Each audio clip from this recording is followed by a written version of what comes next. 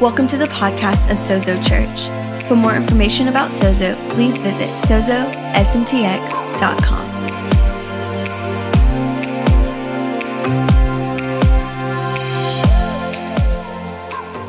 This last week we had, in our team meeting, we had Billy Burton and his wife Donna with us. They're well known as Natalie's parents, which is a good role reversal for their life. Billy and Donna have been pastors and leaders all over the U.S. They're actually waiting for COVID to end so they can get back to Argentina, where they're working with a whole movement. But in the early 2000s, they worked in Brownsville at the revival there. They were pastors in the school. And so we invited him to our team just to talk about what revival looks like, what it looks like when God starts to move supernaturally, sovereignly among a people.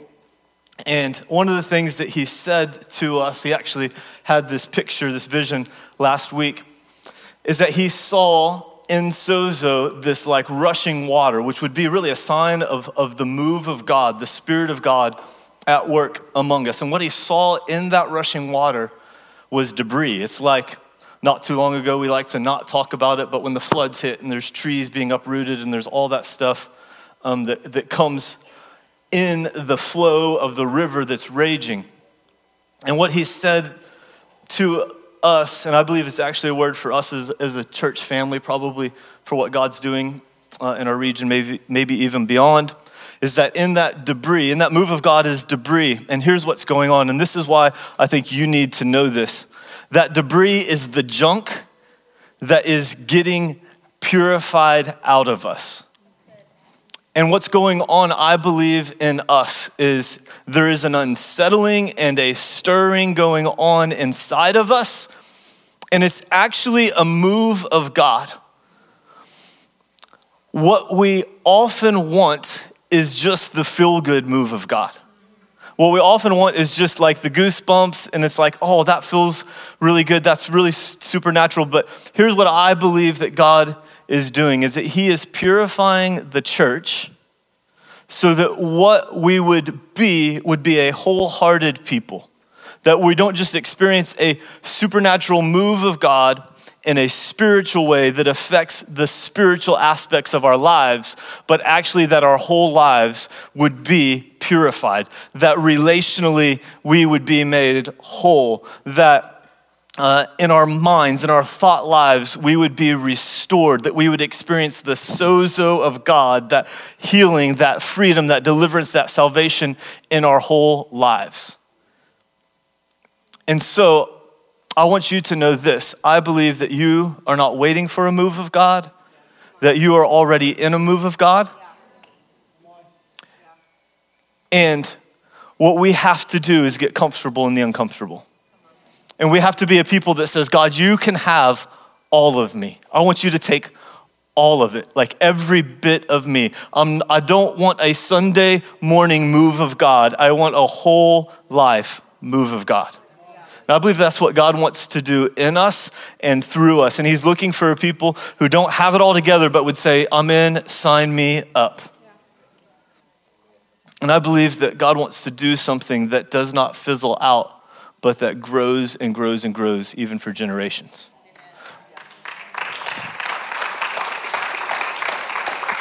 We're in this series called Legacy, and what if our legacy as a church family, as a people, would be that we stewarded the move of God that he entrusted to us in a way that blessed nations and generations. I believe that's what God has for us.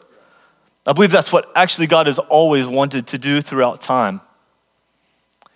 And what God is doing is he's maturing us so that we can carry what he already decided to pour out at Pentecost almost 2,000 years ago. So that's what I'm in for. That's what I want to give my life to. Amen? All right. Would you turn with me to Genesis chapter 25? And we are going to continue our series called Legacy. And I want to talk to you about choices that echo through eternity. Genesis 25, that's at the beginning of the Bible. Seems like I forgot where it was.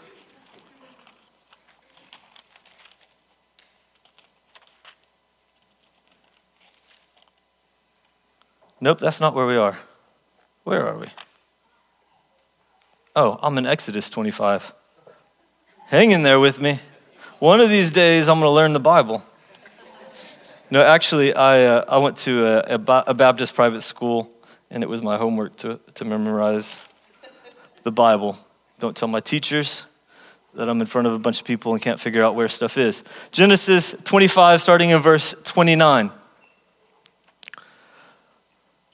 Let me say this first. When we talk about the word legacy, there is a difference between legacy and inheritance. Inheritance is what you leave to a person, but legacy is what you leave in a person.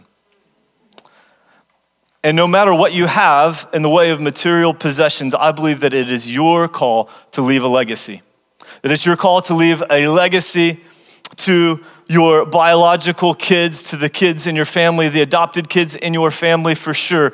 But if you don't have kids or you never have kids, it is your responsibility still, and all of our responsibility, to leave a legacy in our spiritual kids. Here's what that means, that there is a call for you to live at a spiritual maturity that you can actually leave a legacy in the lives of others. Your call is to be so immersed in Jesus that you look like him, and the decisions that you make and the relationships that you have leave a legacy that lasts for generations. Choices that echo through eternity. Genesis 25, verse 29. It says, once when Jacob was cooking some stew, Esau came in from the open country famished. He said, Jacob, quick, let me have some of that stew. I'm famished. That is also why he's called Edom. Jacob replied, first sell me your birthright. Now, if you don't know this, the name Jacob actually means deceiver. And here is Jacob. Jacob and Esau were twins, but Esau came out first, which meant that he was considered the firstborn. Jacob, living up to his name, deceiver, which if your name in here is Jacob, we can give you a different name, meaning you don't have to be the deceiver. You could be the receiver. There you go, Diane. Jacob replied, first sell me your birthright. So here is his brother.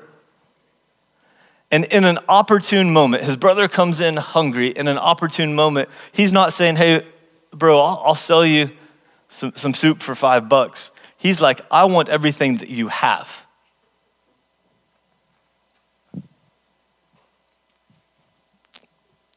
And that is one slick salesman, because there is really no counter offer. He says in verse 32, look, I'm about to die. Sounds like my kids, by the way, right? Don't you understand? It's 2:00. I haven't eaten since lunch. I am famished. Anybody else? Like, you don't know hunger. Maybe he's more hungry than that. And he says, what good is a birthright to me? But Jacob said, swear to me first. So he swore an oath to him, selling his birthright to Jacob. Then Jacob gave Esau some bread and some lentil stew. He ate it and drank, and then he got up and left. So Esau despised his birthright. Here's what's going on. Jacob and Esau, their father is Isaac. Their grandfather is Abraham.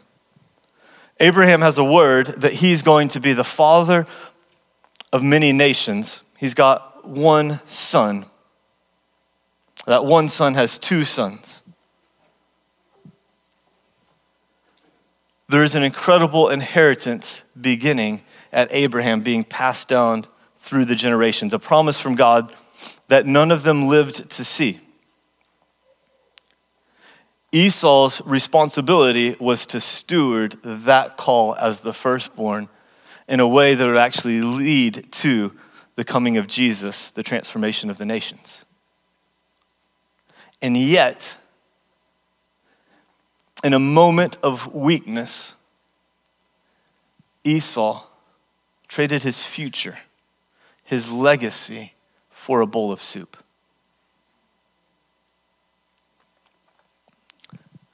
We look at Esau and we think, man, what in the world were you thinking, right? But how many of us find ourselves at the same fork in the road all the time? In fact, we find those places maybe where it's our hunger, our appetite, maybe not for food, maybe it's settling in relationships, maybe it's settling in choices, maybe it's giving in to addiction, maybe it's in your thought life. And we find ourselves at these crossroads where in a moment of weakness, we trade the most valuable thing to us for the proverbial bowl of soup. A decision that echoes through eternity. You see, our tendency is this. We never see that decision, that fork in the road so clearly, right? We're like, well, what good is it to me? I don't even think I have a future. I want to say over you that you have a future. That God has designed it so that your life would be significant and so that the decisions you make would echo through eternity. And yet we find ourselves in these places where we compromise our legacy. The reverse is also true. In fact, probably many of you are at places right now where you have a choice to make in life. Am I going to get serious about God's call in my life?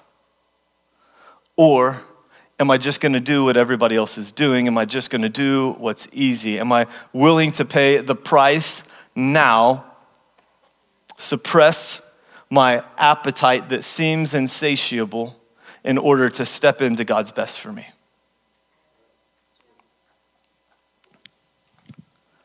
My great-grandfather George, who I had the pleasure of meeting and knowing for probably the first 5 or 6 years of my life, he was a little man with, imagine this, a bald head,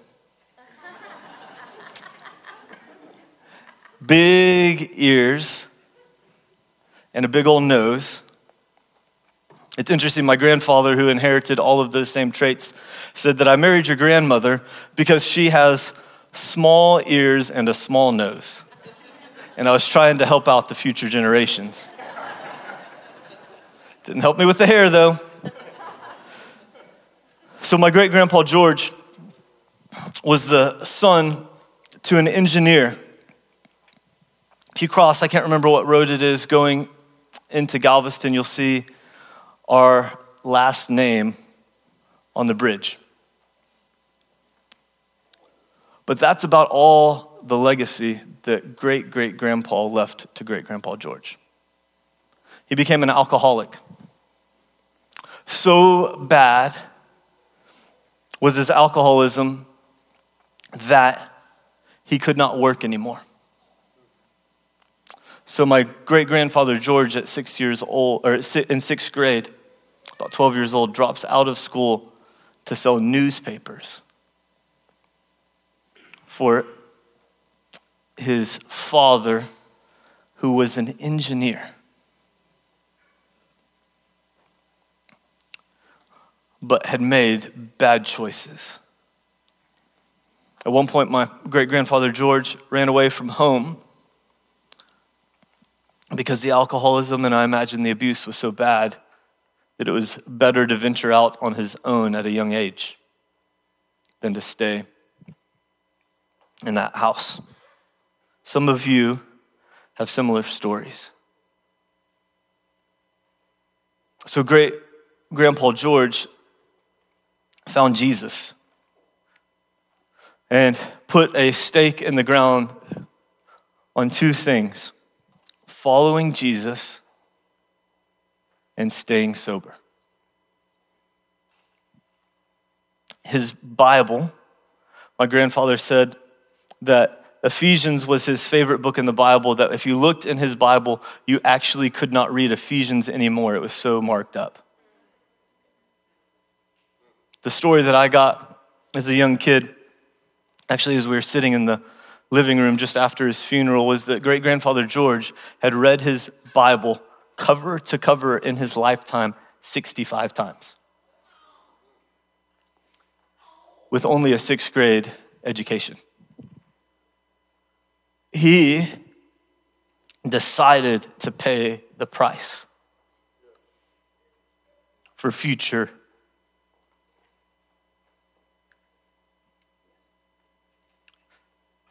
generations. My grandfather's generation has my grandfather, who has 2 PhDs in theology, has a lawyer, a doctor, I think an engineer. My great aunt was an executive with the Houston Chronicle. Another great aunt was high up in education. They lived to make a mark on the world because of great-grandfather George's sacrifice. My grandfather, I call him Papaw. Anybody got a Papaw out there? Papaw Lowry, at a young age, stuttered, but felt like God had called him into ministry. So he goes to school, makes a deal with God. God, if you take away my stutter, then I'll preach. Begins preaching. Finds himself at a little country church in the 1960s, and he's preaching. And then he meets this group of men called the Full Gospel Businessmen's Association. And they lead my preacher grandfather to Jesus. It's possible to be a preacher and not know Jesus, by the way. So then they pray with him to receive the Holy Spirit into his life. That changed everything, because now he began a relationship with God. He wasn't just in it now for a ticket to get to heaven, but he was walking with God. So he would begin to pray and ask God, what should I preach on?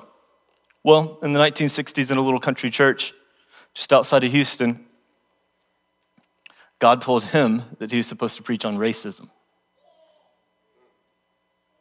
So he preaches on racism. It doesn't go very well. In fact, the deacons at his little church came to him and said, if you do that again, it's going to cost you dearly. That was Sunday morning, deacon Sunday night.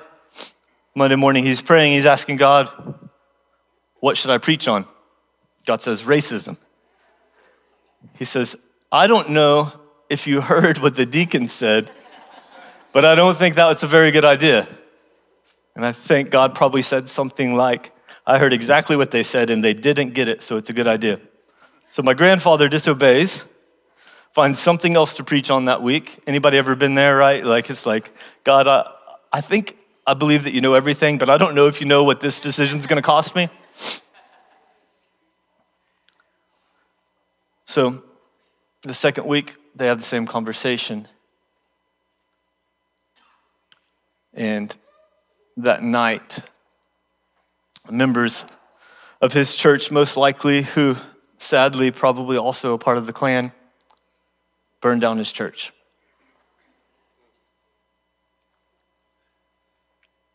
But he had a decision to make. Was he going to be obedient to God and stand with the move of God of his generation, or was he going to shrink back? Needless to say, he didn't last very long at that church. But when they rebuilt the building, they put his name on the cornerstone. Years go by, he finds himself in the mission field planting churches, raising boys who would carry on that family legacy. All of us find ourselves in moments where we have a choice to make. Will we put a stake in the ground? Will we approach the fork in the road and go the way that God would call us to go? Or would we carry on the easy way? And here's what happens oftentimes when we carry on in the easy way. We don't simply make a decision that doesn't matter, but we make a decision that negatively affects generations. And in that decision, some things happen.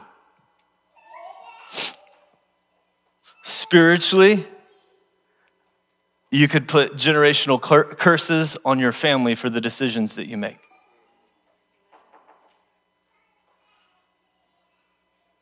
Psychologically, you can put generational trauma because of the decisions that you make. And so some of us here may be here paying the price for the generations that have gone before us. Like maybe the generations before you were abusive. Maybe the generations before you didn't leave you much in the way of legacy. Maybe they didn't follow Jesus. Maybe there's divorce and brokenness. And the question is,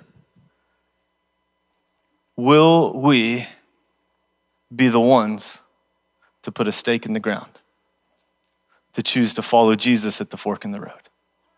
Will we be the people who shake off the decisions made ahead of us, like great-grandpa George, so that the generations that come after us have a legacy to build on? Maybe you're in great-grandpa George's shoes today. You're the one that puts the stake in the ground. Or maybe you're in my shoes. You're the beneficiary of generations who have gone ahead of you, who have put the stake in the ground, said no to alcoholism and abuse, said no to religion, yes to the Spirit of God.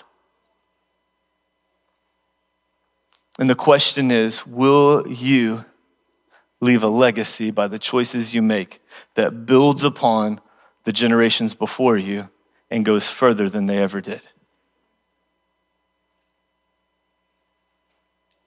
Some of you, I know this, you have paid a dear price for your parents' decisions. You've paid a dear price for your grandparents' decisions. You felt stuck. One of the things that gets us, that we tend to blame on generational curses, is actually generational thought patterns. You see, one of my favorite passages, Galatians 5, says this, that it is for freedom that Christ set us free. So here's the key to your freedom. It's Jesus. You don't have to work at it. You don't have to try harder. It is the blood of Jesus that puts the stake in the ground with you if you'll choose to participate. But here's the next piece. It's Galatians 5:16. It says that if we walk by the Spirit, we won't satisfy the desires of the flesh. You see, Jesus paid so that you could be free, but you sustain your freedom by walking with the Spirit. Some of you have heard messages like this before, and you've been like, I'm gonna put a stake in the ground, and you wonder why nothing changed. And it didn't change because you were expecting God to change your mind. What God does is he doesn't change our mind. He sets us free so that we can participate with him to experience mind renewal or mind change. Romans 12:2 says that we're transformed by the renewing of our mind. Here's the reality. If you find yourself at the fork in the road and maybe the decisions that you've made have created a pattern, maybe the decisions made before you that you had no say in created a pattern in your thinking. You have a responsibility, which is a gift, by the way. Responsibility means that you have the ability to respond. You have a responsibility to put a stake in the ground, to accept the work of Jesus to set you free. And then you have the responsibility to participate with the Spirit of God that your mind would be renewed. I believe that everything can change in one generation. Everything can change in one generation. Will you be the one to change things for your generation? You will be, Stevie. You already are. Here's what's incredible, is that most of the time the decisions we make go downstream, meaning we affect the generations that come after us. But there is this merciful, gracious working of God that often happens that doesn't only change downstream, but also changes upstream. And Stevie's been living that. And many of you are living that. I believe this morning this message is really simple, that many of us are at a fork in the road. And it's time to put a stake in the ground and say, I'm going all in with Jesus. I'm throwing off the past and I'm stepping into the new. You don't have to be defined by anybody else's choices. You have the ability with God to move forward into his purposes. If that's you this morning, if you're at that fork in the road, maybe it's a big area, maybe it's that you're choosing to follow Jesus and you're the first in your family tree to make that decision. Or maybe it's alcoholism. Maybe it's the way that you steward finances. Whatever it is, I just want to ask you to stand. I want to pray for you, and we're going to put a stake in the ground.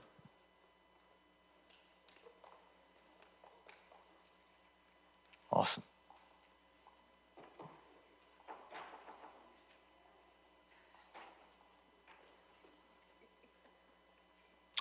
Here's what Scripture tells us.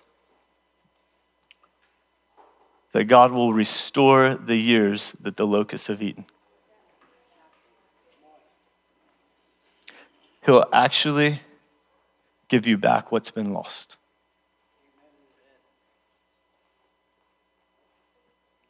Let's close our eyes. Please stay standing.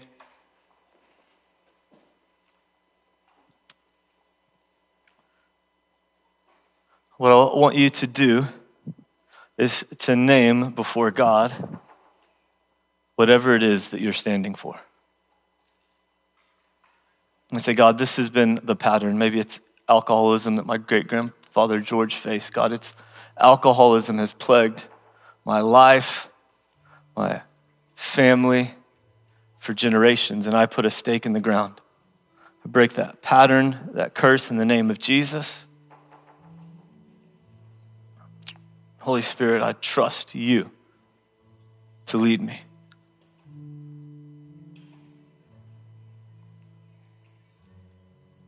If you have been victimized by the choices of others, then releasing forgiveness is the key to your freedom. If you've participated with those choices,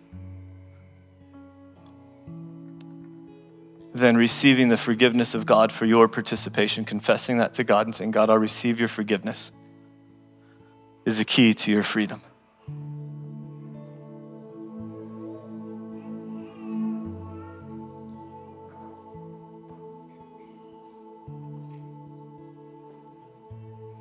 Just where you are, just begin to pray and allow God to work in your heart. I believe this is what's going to happen, is that God is going to replace your thoughts of hopelessness for hope. He's going to begin to give you pictures in your mind right now of what your future will look like.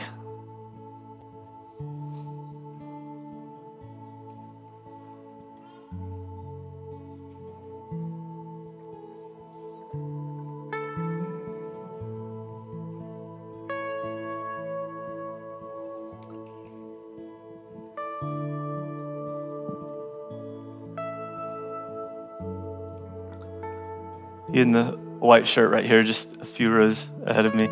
What's your name? Becca. Becca, I just see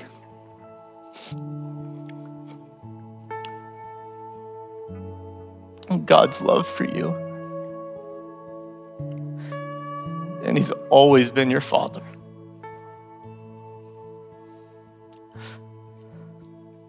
And no matter what Father has looked like in your life, he's always been with you, and he's fathering you, and he cares for you. And there's a day coming when you're going to be a wonderful mother, and you're going to have a wonderful man by your side who will represent the Father well.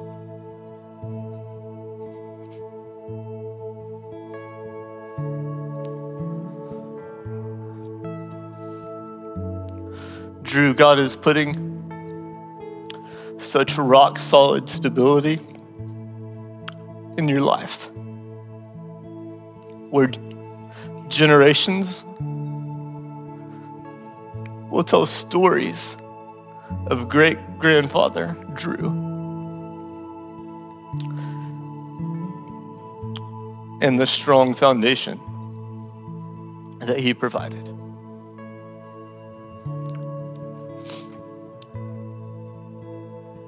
If y'all can handle me crying, this is kind of what happens when the Spirit of God shows up. I wish it was different, but I'll take it. It's better than nothing.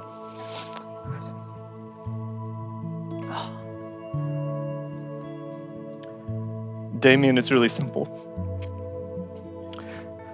You have what it takes.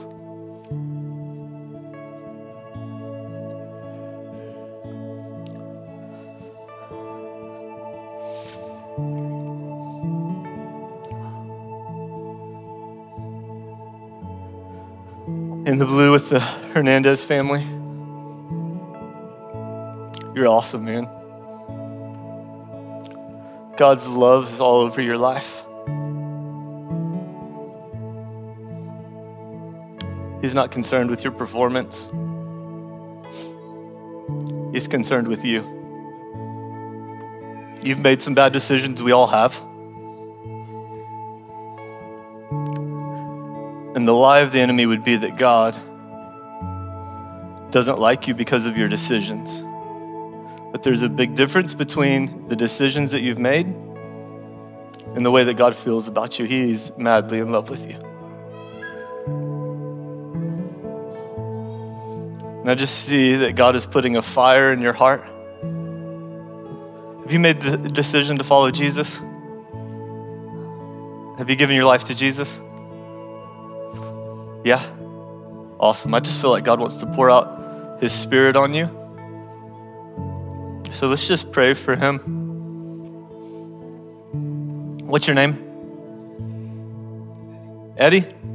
Oh, Jesus, thank you for Eddie. We just bless Eddie. Lord, we thank you for your Holy Spirit. It is a gift and not a reward. We just bless him, Lord, with a fresh filling of your Spirit. Immerse him in you. Cover him in you.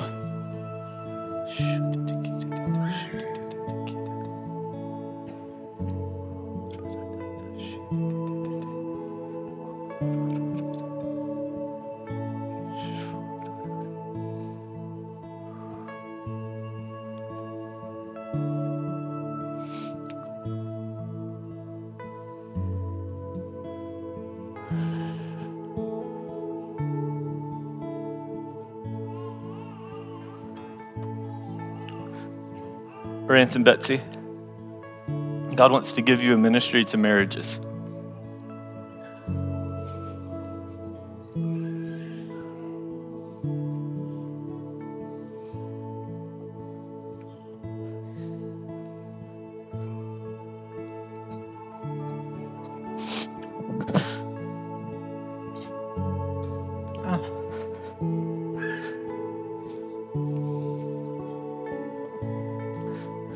We just say, shame off you.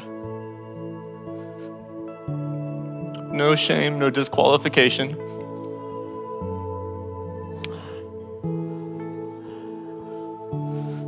And Lord, we just bless their marriage. Lord, we thank you for deep work in their marriage. We bless their unity. Thank you, Lord, for your restoration and everything that's been taken.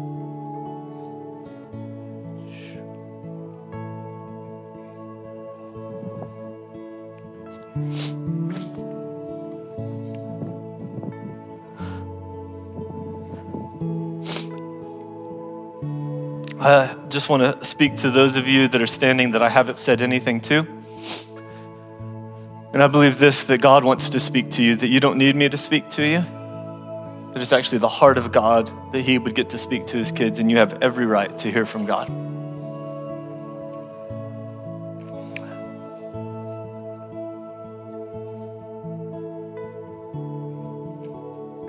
Chloe, you're a precious daughter.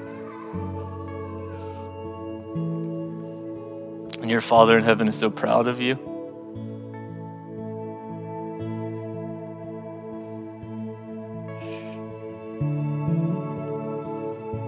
We didn't address this, but I think there are some here who have actually had generational illness, and maybe mental illness, and maybe back pain or neck pain. I think there's some here that have generational hearing loss.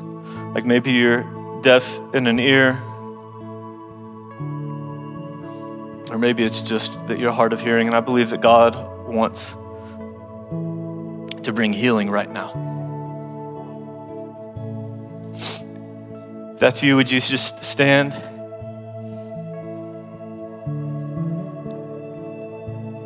If you were standing and that's not you, then you can sit. Should have given you that instruction before.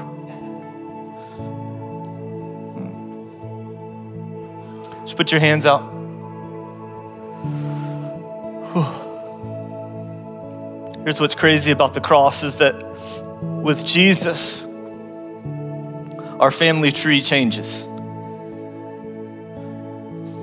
We get grafted into Jesus himself. One way to say it is that you get a blood transfusion with Jesus, that the very fiber of who you are changes with him.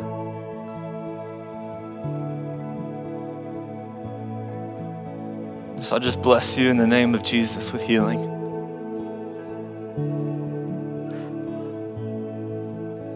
If you're standing because of pain in your body that's been a generational pattern, just put your hand on that place. Everybody else, you're not passive observers in here, you're in the game, so you're praying. Just put your hand on that place. If it's mental illness, put your hand on your head. Here's what's incredible. It is the name of Jesus and the blood of Jesus that heals you. It is nothing more. We're not waiting for water to get stirred. We're not waiting for something special to happen. It is the blood of Jesus that heals you. It's not my words. It's not any of that, but we just speak in Jesus' name, the blood of Jesus over you. Declare everything that's out of order to be put in order.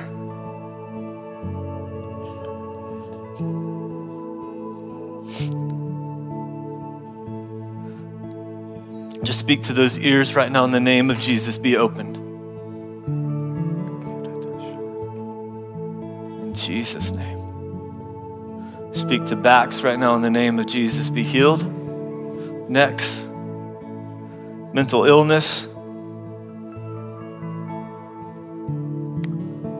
Your mental illness is not your burden to carry.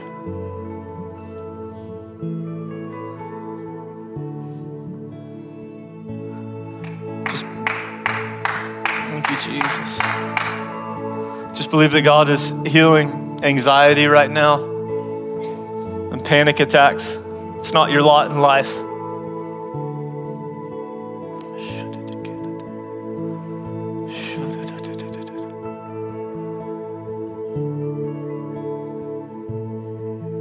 You may experience breakthrough in this moment, and we celebrate that.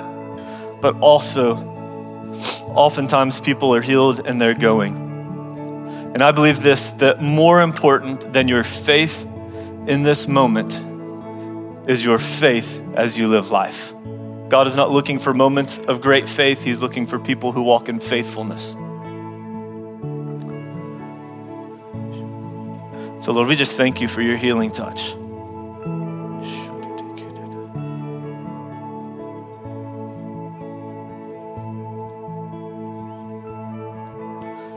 When you get healed, let me know, let a lot of people know. Notice I said when, not if. Finally, you guys can be seated. Finally, I just believe that there's some people this morning that need to say yes to Jesus. You just need to put that stake in the ground and say, I am following Jesus. I'm giving my life to Jesus. I'm not talking about praying a prayer. I'm talking about submitting your life to Jesus. And I'm gonna ask you, if that's you this morning, would you just come forward? I know that it'll feel uncomfortable, but I believe that is the best thing that you could do right now.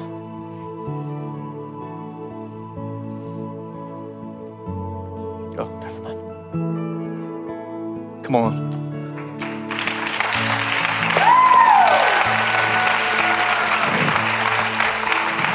What's your name?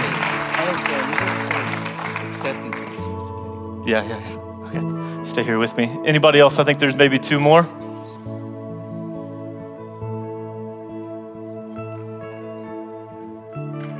Come on.